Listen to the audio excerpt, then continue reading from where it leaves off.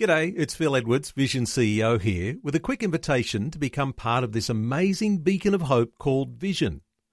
Together we can put our love into action to help people of all kinds build or rebuild their lives on the truth of God. Please consider the part you can play during our upcoming Visionathon appeal, remembering that it's your support that makes Vision possible, including this podcast. Life, culture, and current events from a biblical perspective. 2020 on Vision. Well, you will be aware of the wonderful organisations like the Bible Society who have been involved in Bible translation work for a long, long time. They work together with the likes of CMS translators or Wycliffe Bible translators, as well as AusCIL, that's the Australian Society of Indigenous Languages, and been working with them for so many years. Well, in recent times, they've completed a Pitjantjatjara audio New Testament recording completed with 40 Indigenous readers and launched in the Northern Territory in September. And now the Bible Society is working to complete a Pitjantjatjara Old Testament text translation, and they're looking for some financial support. Let's have a chat with Jonathan Harris, who's the National Manager of Church and Community Relations for the Bible Society in Australia. Jonathan, welcome along to 2020. Oh, g'day, Neil. It's great to be on the show. Thank you. Jonathan, you've got a long history with the Bible Society and with Bible translation. This is one of the more important things you can do in mission if you call yourself a true blue Aussie. Look, it's actually, I'm really realising some of the story only just recently. I was actually raised by missionaries up in Northern Territory. My father followed my grandparents in their footsteps working for CMS at a place called Gunbalanya in Arnhem Land, just near Kakadu National Park. And really for probably 30 years, I went off and went to university and went off and worked as a minister, and then came back into this work and understanding the family's history only just recently this year. So it's been quite a journey for me. It is an amazing journey. In fact, your parents and your grandparents before you were involved in Bible translation work. Yeah, it started off quite really not as formal as that. They actually went up there in the 1930s. My grandparents were Dick and Nell Harris, and they just were trying to help Indigenous people understand the gospel of Jesus. In those days, the mandate was to actually teach people English and to effectively westernize them and look after them. But then my grandma, Nell Harris, was struggling with this. She got frustrated, thinking they're not learning fast enough, and more Aboriginal people are coming out of the bush as they were working there. She said, we've just got to do something about this. So she actually sat down under a bark hut with two wonderful Aboriginal ladies and just said, look, please help me just translate 5 sentences of St. Mark's Gospel every day for weeks and weeks, months and months, and so they eventually got the job done. So that was the beginning of the translation work there. Now, that goes back to the 1930s, and in recent years, you actually found your grandmother's original documents in a tea chest. Take us around that story. Well, as I said, being with the Bible Society is short on the last 2 years, and then the beginning of this year, our missions project coordinator, Louise Sherman, just sent a message to the Bible Society staff saying there's this new Bible arriving, the Shorter Bible, Gunwingu Shorter Bible, from Amity Printing Press in China. And I said, I think my family has something to do with that. And they then realized that, yep, my grandmother had been the initiator of this Gunwingu translation. So I went home to my father up on a farm near Tamworth, and I said, Dad, do we have any materials? This is really something I wasn't aware of. And he says, yep, they're all stored out in the back shed. So with my sister and my brother, I go to the back shed, we find 3 suitcases and an old tea storage chest, and we open them up and discover all the letters, documents, correspondence, and multiple exercise books of handwritten Bible translation work in my grandmother's handwriting. We just were astounded. That's one of those wow moments for people who will have an appreciation for the value of that material, and no doubt so many, probably tens of thousands of hours of work in making that happen and adjusting to culture and learning language and doing translation. And there's nothing like, for those Aboriginal and Torres Strait Islander Australians, reading the Bible in your own heart language. How do you describe the value of the Bible in the language of the people? Well, I was fortunate to be able to see it firsthand. So I actually, when I heard this story, I just said to, Greg Clark and some of the executives in the Bible Society, please, can I go and deliver this new, completed New Testament and 3 Old Testament books to the people that had done the work? And so literally on the 1st of August, I was able to take boxes and truckload of these new Bibles to go out to a dedication ceremony at the invitation of the local people there, and just gift them back to them after many, many years. And honestly, Neil, just to see people embracing the physical scriptures, the tears, the words, the phrases they use were, "It's finally this has come home."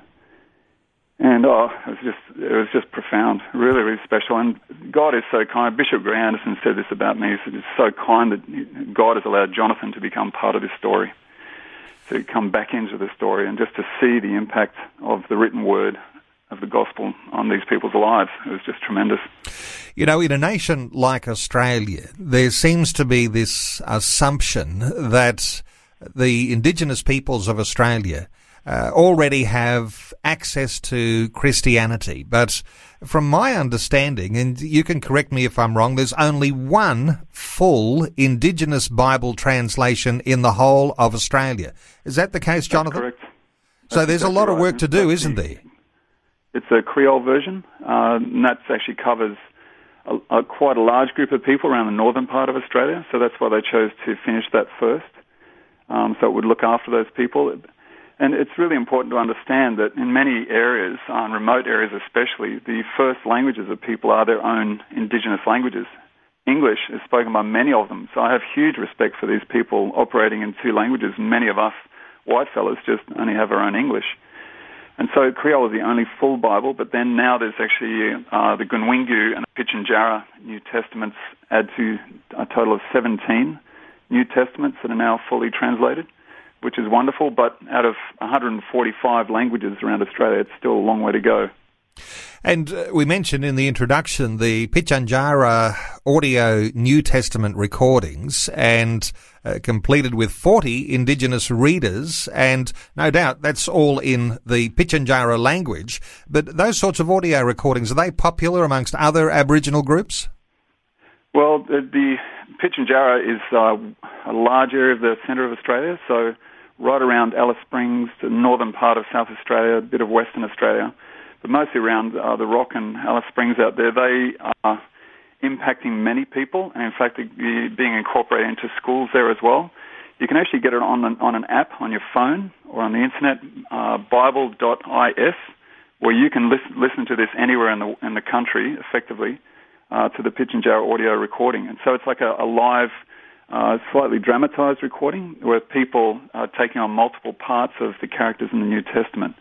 And so I was fortunate enough to go on that dedication as well, where we actually travel around to these really remote stations like Titjikala and like several hours out of Alice Springs, and just present this to local ministers, the local interested people, and to just knock on doors and say, look, did you realize the Bible's in your own language? And there's this new thing called the Proclaimer, which is a small device, like a box which is solar powered.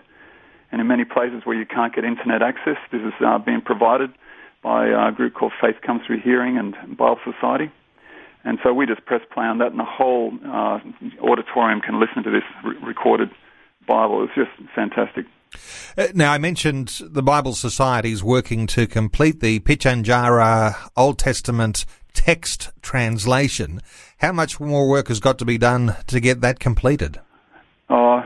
Only a short amount of time, about 10 years. Okay. So the goal is they're trying to get the Old Testament finished by 2025, but we've had some challenges in getting funding for that. So that's way behind. I don't have the exact amount of chapters or books that have yet to be finished, but they're really well on the way. But there's literally, because of the changing of the translators, because of some people passing away, because of, just funding effectively as well, it's difficult to finish that. So, for example, the Gunwingu version, we've got 3 Old Testament books done of that shorter Bible, so 36 to go there. Steve Etherington with Wycliffe has just about finished Isaiah and Psalms. So they're all at different stages depending on staffing, depending on funding. Funding is oftentimes an issue, and there'll be people who'd be assuming that somehow or other there'd be funding coming from all of our national denominations to make that happen. But of course, that's not always the case. When we talk about funding, how's that funding spent? Because you mentioned there obviously has to be a translator. You have to have someone living there, learning the culture, and utilising all of the modern technology and digital capacity to be able to enhance the process and make it quicker. So if you're talking 10 years as a time frame, with a few extra dollars, could you shorten that? Yeah, it's very possible. I think it really depends on the local people, because they're the ones that we want them to be the ones helping us, so it's not just the white fellas doing the work. So there really is a huge need for more linguists. I visited the Osil Centre in Alice Springs, and they said a lot of these linguists are retiring.